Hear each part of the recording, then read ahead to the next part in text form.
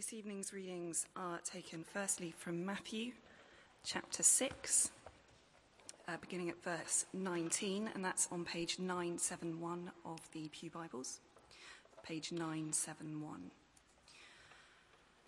Do not store up for yourselves treasures on earth, where moth and rust destroy, and where thieves break in and steal. But store up for yourselves treasures in heaven, where moth and rust do not destroy, and where thieves do not break in and steal. For where your treasure is, there your heart will be also. And then moving to verse 24. No one can serve two masters. Either he will hate the one and love the other, or he will be devoted to the one and despise the other. You cannot serve both God and money. Therefore, I tell you, do not worry about your life, what you will eat or drink, or about your body, what you will wear. Is not life more important than food, and the body more important than clothes? Look at the birds of the air. They do not sow or reap or store away in barns, and yet your heavenly Father feeds them. Are you not much more valuable than they? Who of you by worrying can add a single hour to his life? And why do you worry about clothes? See how the lilies of the field grow. They do not labor or spin. Yet I tell you that not even Solomon in all his splendor was dressed like one of these. If that is how God clothes the grass of the field, which is here today and tomorrow is thrown into the fire, will he not much more clothe you, O you of little faith? So do not worry, saying, what shall we eat, or what shall we drink, or what shall we wear?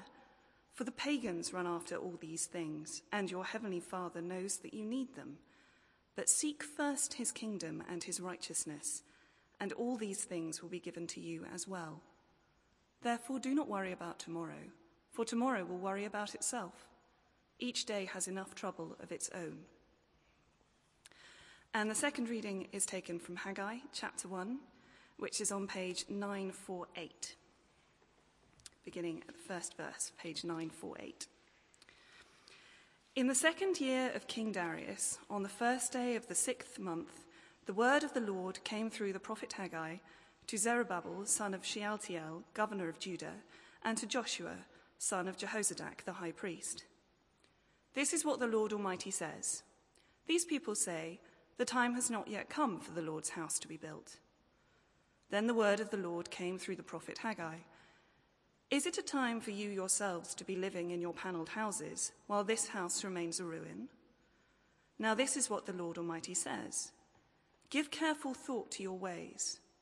You have planted much, but have harvested little.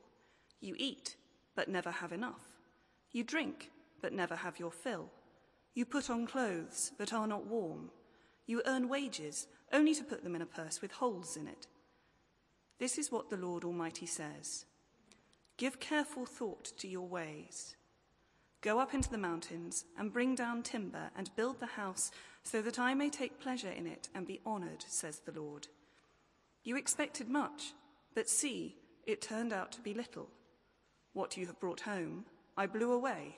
Why, declares the Lord Almighty? Because of my house, which remains a ruin, while each of you is busy with his own house. Therefore, because of you, the heavens have withheld their dew and the earth its crops. I called for a drought on the fields and the mountains, on the grain, the new wine, the oil, and whatever the ground produces, on men and cattle, and on the labor of your hands. Then Zerubbabel, son of Shealtiel, Joshua, son of Jehozadak, the high priest, and the whole remnant of the people obeyed the voice of the Lord their God and the message of the prophet Haggai, because the Lord their God had sent him, and the people feared the Lord. Then Haggai, the Lord's messenger, gave this message of the Lord to the people. I am with you, declares the Lord. So the Lord stirred up the spirit of Zerubbabel, son of Shealtiel, governor of Judah, and the spirit of Joshua, son of Jehozadak, the high priest, and the spirit of the whole remnant of the people. They came and began work on the house of the Lord Almighty their God, on the 24th day of the 6th month in the second year of King Darius.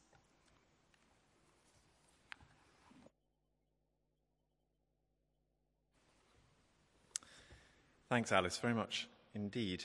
And do keep that second reading, Haggai, open. We're going to be spending the next 25 minutes or so there, and if you lose it, you'll never find it again, let me tell you. It's page 948. Shall we bow our heads to pray for God's help?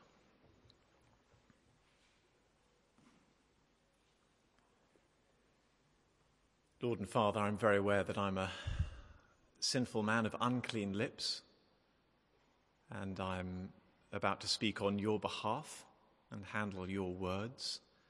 So I pray for your grace towards me as I do that, and I pray for your grace for the rest of us as we listen, that you'd give us soft hearts and an ability to listen, even where the message perhaps is hard to hear.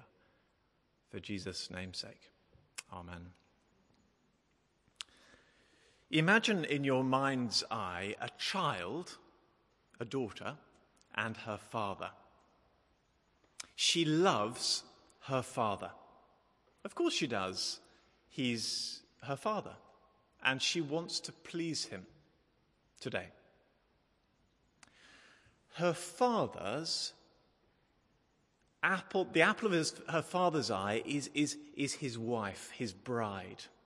He loves her. He'll do anything for her. He loves her to bits. One day, imagine the father catches sight of the daughter out in the garden. It's spring, there are flowers beginning to come up, and very sweetly she's picking a little posy of flowers, a gift for somebody, and he's wondering, I wonder if they're for me.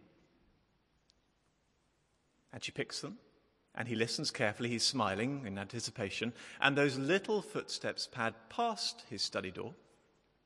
She ignores him, and she goes straight to his bride, his wife, her mother, and hands them to her. How will the father respond? He beams from ear to ear. He loves it. The daughter knows how to love him well, because as she loves his bride well, she loves him well, because he's in love with his wife, his bride. We'll come back to that later. Question: what or whom does God love most in the world? What or whom does God love most in the world?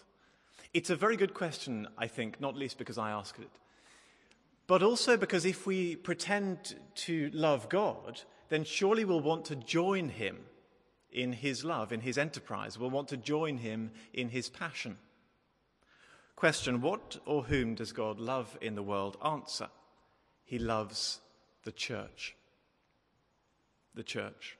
Capital C, the church, the worldwide people of God, not a building, but a people. They are his full-time occupation, his passion, his obsession, his love. They are not an it. We are not an it. We're a she. We are his bride, the church. She is the beneficiary of all of his promises, so that one day, if you're a member of the church, we will make a galaxy look sparsely populated with stars.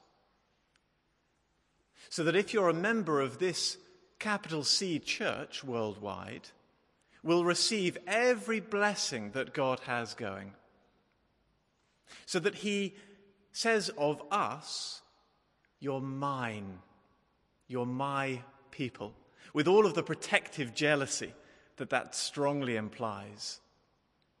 And so that we can say of him, you're mine, you're my God.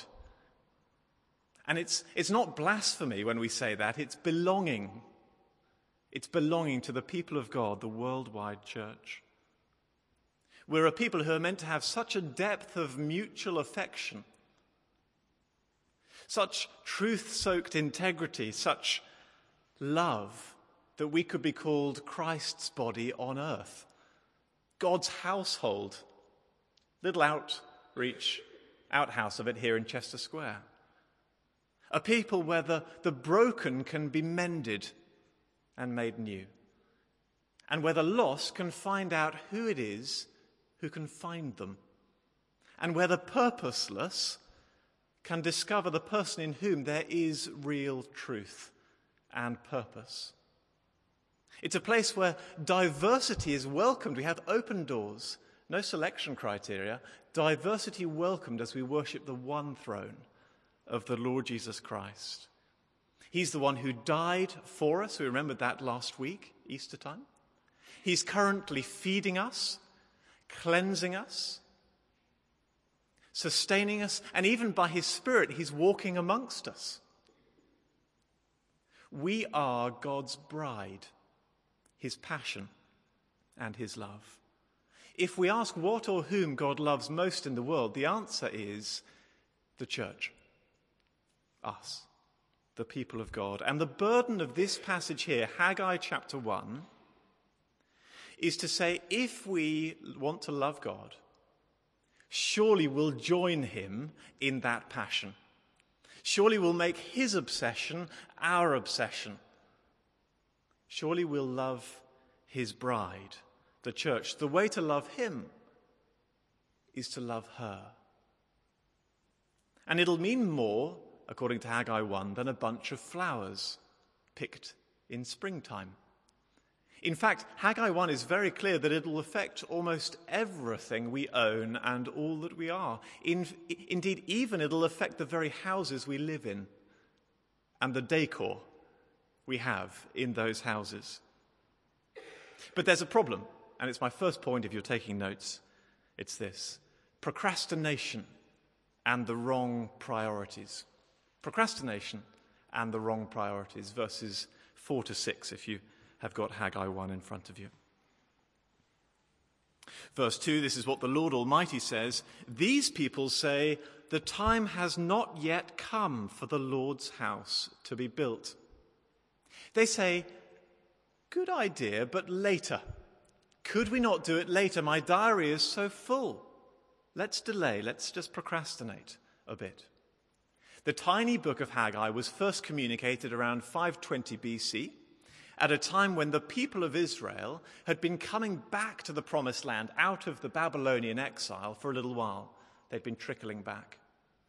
And the rebuilding work of the temple, which had been destroyed, had begun to take place. And the builders had been there, the foundation had been laid, maybe the first few layers of the brickwork. You can read about that in Ezra, chapters 1 to 2.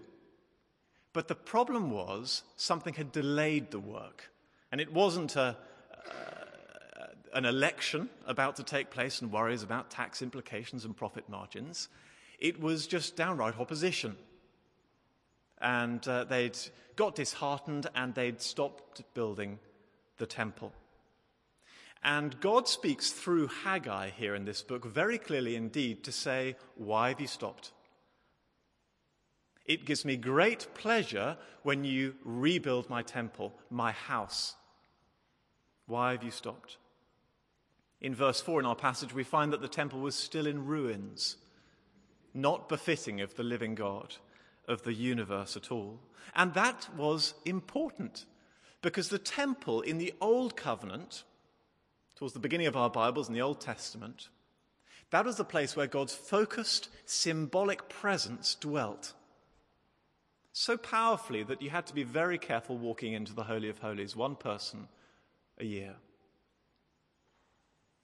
And therefore, the state in which that building was kept was indicative of the esteem in which God's people were holding God. Very important indeed. Some of us all know Freya Collis. She's an undergrad, and she comes to the morning service and helps out with the children's work. She's an undergrad at Reading University. Now, imagine if Freya's parents, while she was away during term time, let her room completely go. It's pretty hard to let that happen because term times are so short. But imagine the posters fall off the walls. Imagine they maintain the roof of the rest of the house, but there's a leak, then a tile comes off, then a gushing flow in her room, and they think, well, it's only Freya, isn't it? Poor girl. The problem with that is it's not just a real estate problem. You've got a room in your house that's damaged. It's a personal problem. Don't you love your daughter? It's her room. And God here through Haggai is saying, don't you love me? Why are you leaving my room, my house, verse 4, in ruins? Do you see it's a deeply theological and important architectural point? It's not just a building. It's his reputation. But the problem is the people had other priorities. Verses 5 to 6. Did you notice those verses as they were read by Alice? They'd become concerned for personal comfort and even luxury. And as is so often the case, I think, when those priorities take root in a culture, the home had taken center stage. The home had become the showpiece, the front window onto the rest of the world. Show kitchens, show bathrooms, and the rest of it. And the people had lived in exile, my guess is, for so long that they'd absorbed Babylonian culture and values. They'd absorbed London, 21st century culture and values. They'd begun to see that the Israelites' home really is his castle. They'd begun to see that for the Israelite, home really is where the heart is. And if we were to log on to their skybox, we'd find all sorts of things set to record. Under the Hammer, grand designs, they watched them avidly. They'd been to the Ideal Homes show, wherever that is, in the Excel Centre, and they'd loved it. Felt a little crushed by the displays, but wanted to do it in their own homes. And as they commuted past the ruins of the temple every day on their way working in the bank, their minds didn't even log the ruins of the temple. Their minds were full of questions like, which work surfaces should I get? Would it be the marble or would it be the granite to go with the oak? They were so concerned about their own homes that they'd forgotten God's home and God's reputation. Now, applying Old Testament passages like this into our present day is a little bit like, I think, translating from one language into another. Inasmuch as we want to contain and keep the real true meaning, nothing in that regard changes, but we need to use the vocabulary that the New Testament provides. So we need to do a bit of translation work, keep the main meaning, but translate it into our day and age. So you ready? We're going to do that with the concept temple. Okay? So if we fast forward to Jesus' day, we find the temple, after it was rebuilt, completely ruined, destroyed. It's a historical fact. And after that moment in time, there was no longer any sacred space in the world. There was no precious postcode that God said, yes, this is more precious than this place. No longer any of that. Because God's special focused presence was found not in a postcode, but in a person, in the Lord Jesus Christ. Do you remember what John writes in John chapter 1? The Lord Jesus, the Word, he tabernacled amongst us. He's saying he templed amongst us. He was the living, walking, talking, thinking, speaking temple, God. If we wanted to know what God is like and relate to him, we didn't go to a building, the temple. We went to him in Palestine as he wandered about. Do you remember the debates in the Gospels? He said, I'm going to destroy this temple and rebuild it in 3 days. And they said, what are you talking about? Are you a terrorist? And we get those little explanatory editorial points. No, he was talking about his own body. You see, he is the temple, the focused presence of God on earth. Then he dies, temple destroyed. He's risen again from the dead, temple rebuilt. And then he ascends into heaven, gone, not physically present in our world anymore. So where is the presence of God now? Well, he gives his wonderful gift of the Holy Spirit, doesn't he? You'll remember that. But to whom does he give it, or where does he give his Spirit? He doesn't give his Spirit to a place, or a postcode, or a temple. God doesn't reside in that sense more powerfully here in a church building than anywhere else. He gives his Holy Spirit presence to a people. He gives him to the church, to his bride, to a people, to you and I, if we're found in the Lord Jesus Christ. So much so that the Apostle Peter can talk about us in terms of us being a temple. He writes this: we are living stones, each one of us a brick as we've come here. We're living stones being built up as a spiritual house. We are the temple of the living God now, corporately. So we've done the translation work. When we read in the Old Testament, rebuild the temple, What we need to understand it to mean for us in our lives today is rebuild the church. And it's not construction work, bricks and mortar. It's HR. It's human resources. It's people. Rebuild the people of God. Rebuild us. Grow us in discipleship and in number. And Jesus says that, doesn't he, in our New Testament reading? Please seek first my kingdom and righteousness. That's your real priority. Don't forget my church. Don't leave my church in ruins. So that's the problem, procrastination, wrong priorities. What's the solution? The solution, firstly, it is, in a word, ponder. Ponder. Have a think. Verses 5 and 7. Did you notice verses 5 and 7 are identical? And I take it that that means they're important. Repetition is important as far as teaching goes. Let me read it. This is what the Lord Almighty says, give careful thought to your ways. Give careful thought to your ways. In other words, he says, take a step back and think. Careful thought. Think about your actions, my actions, and their consequences. Give careful thought. It's not the kind of thing that we can rush. He says, you'll need a cup of tea and at least an hour, and a beard if you can find one to stroke. It's a really thoughtful thing. He's saying, give careful thought. He's not asking for a knee-jerk, intuitive response. He's asking for percolated, oak barrel-aged decision-making. He's asking for deliberation. Give careful thought to your ways. Slow down and think. And then, like a gentle management consultant, if that's not a contradiction in terms, the Lord stoops down to our level and looks at how we're behaving and the consequences, and he says, do you like the equation? Let me read verse 6. He says, I've noticed you've planted much, invested a lot of money in your stocks and shares, but you've harvested little. You eat, but never have enough. You drink, but never have your fill. You put on clothes, but you're not warm. You earn wages, and don't you love this? Only to put them in a purse with holes in it? Did you see what he's saying? Their aim was comfort and luxury. They've been breaking their backs, working extraordinary hours, maybe in the city, burning the candle at both ends. Why?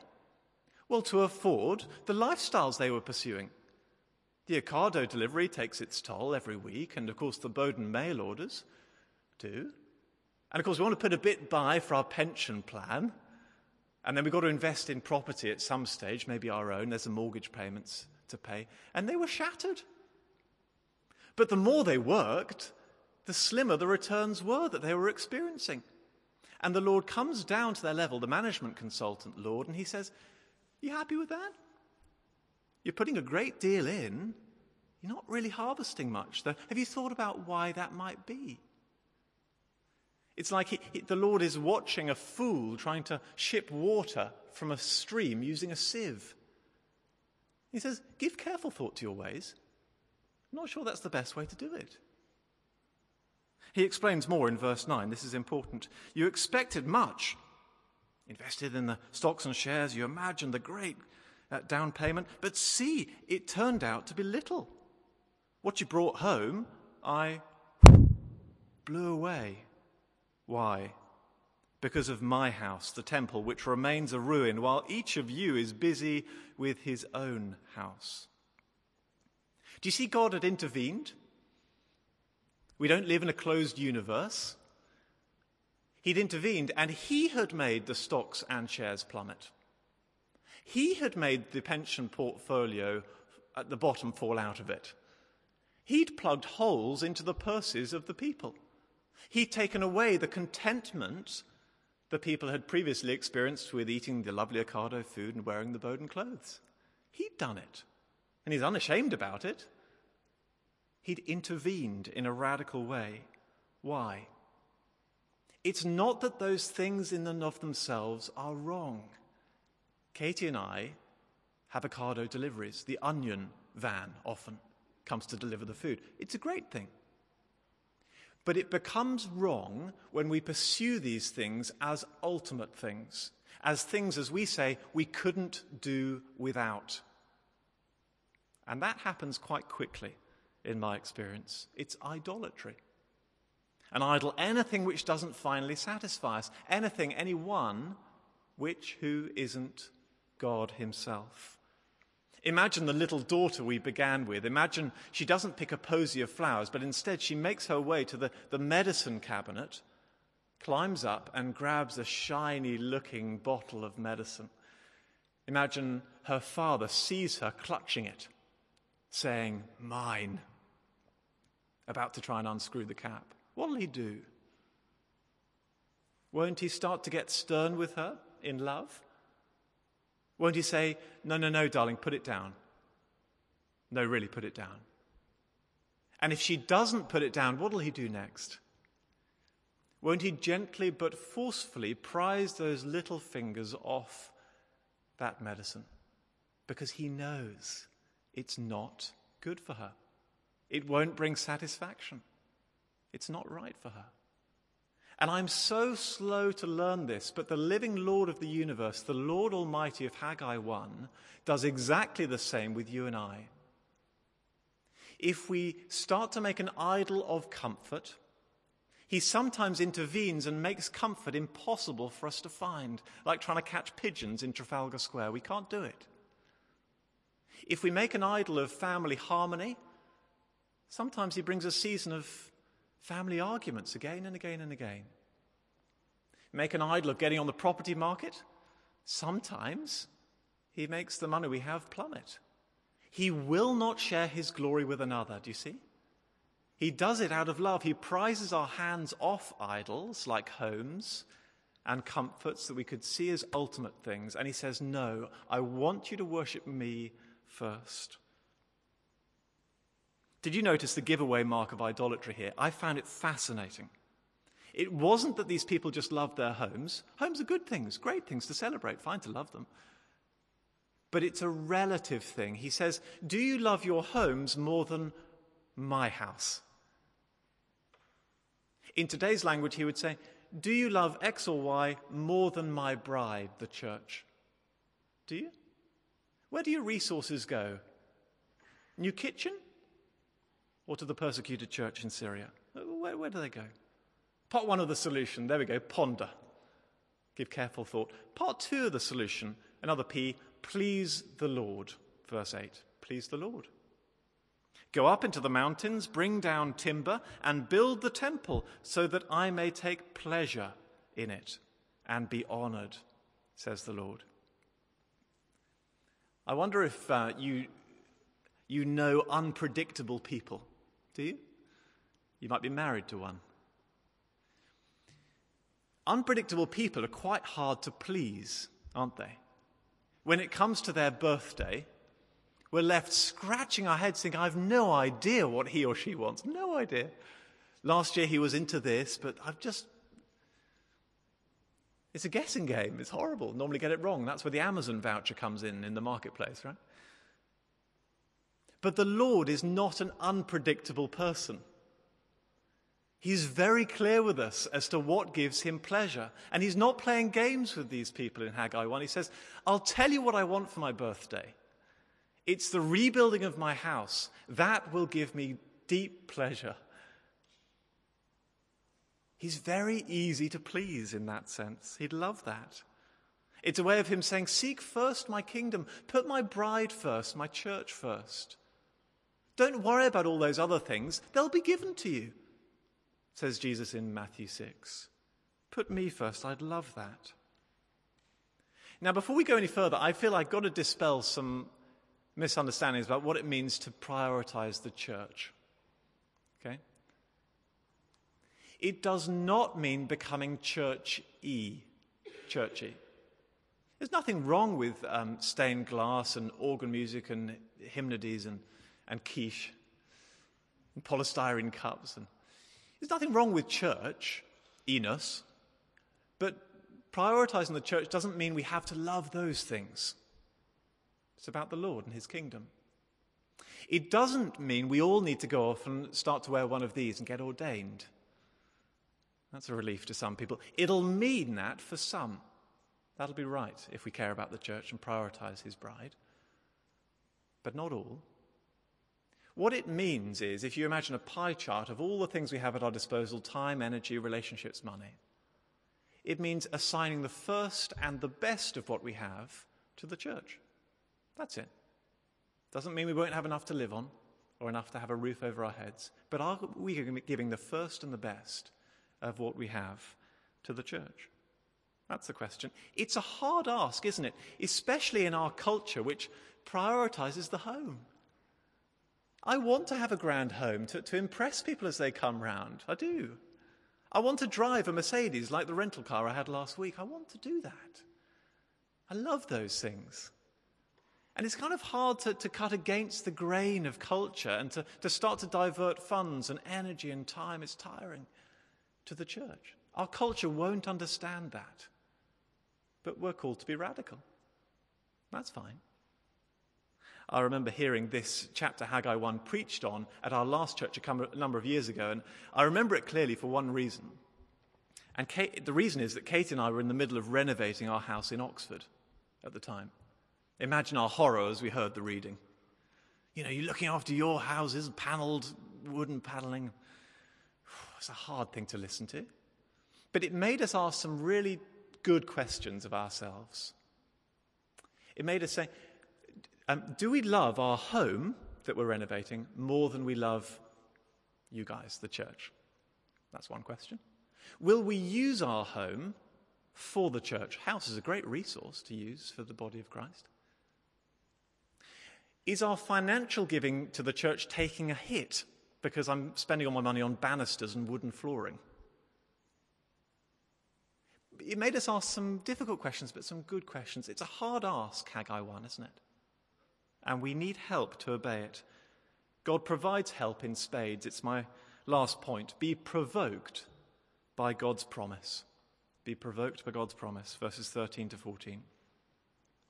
Did you notice as Alice read it, what finally triggers the change in God's people here? We have to wait almost to the very end of the chapter until we read the words, the people came and began to work on the house of the Lord Almighty their God, verse 14. They actually did it. They phoned up the contractor and said, look, you're really good at the wooden panelling, but can we just delay? Maybe even cancel the order? I've got some other priorities just come in. They actually changed. And what was it that the Lord said that made such a difference? He says something in verse 13 that is Prozac and an energy drink and a New Year's resolution all rolled into one, and it changes how they live. Did you spot what it is? Verse 13. Then Haggai, the Lord's messenger, gave this message of the Lord to the people. Build my temple for goodness sake. I'm going to count to 10.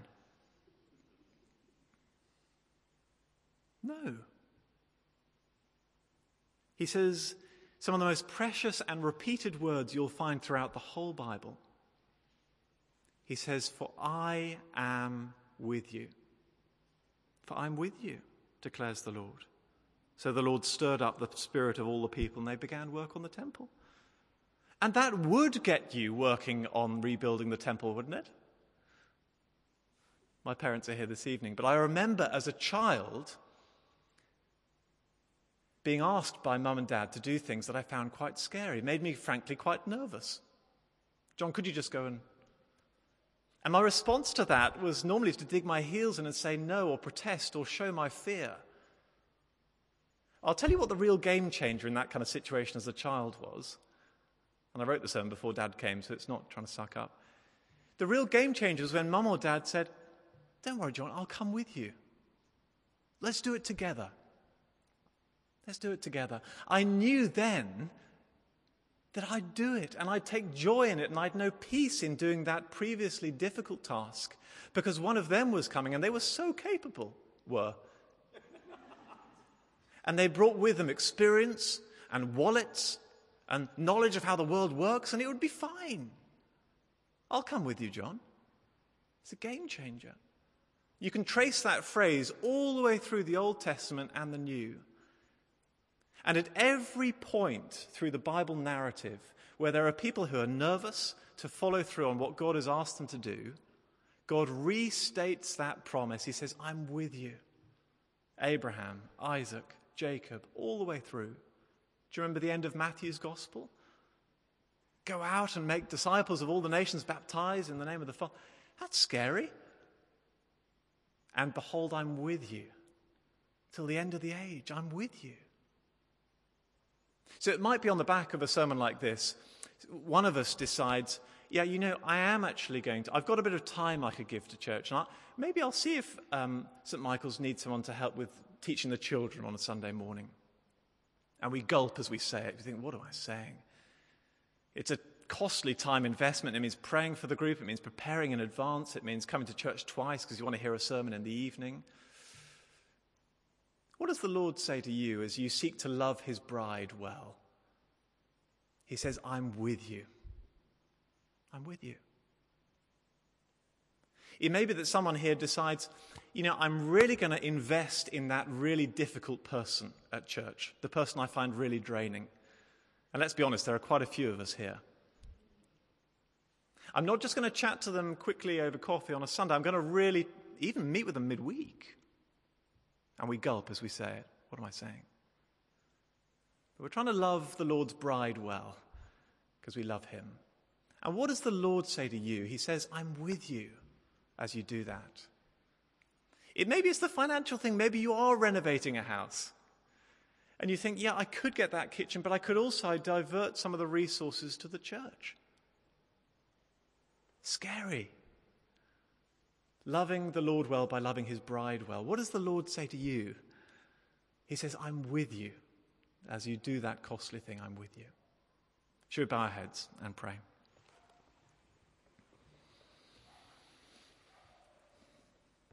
A moment of quiet.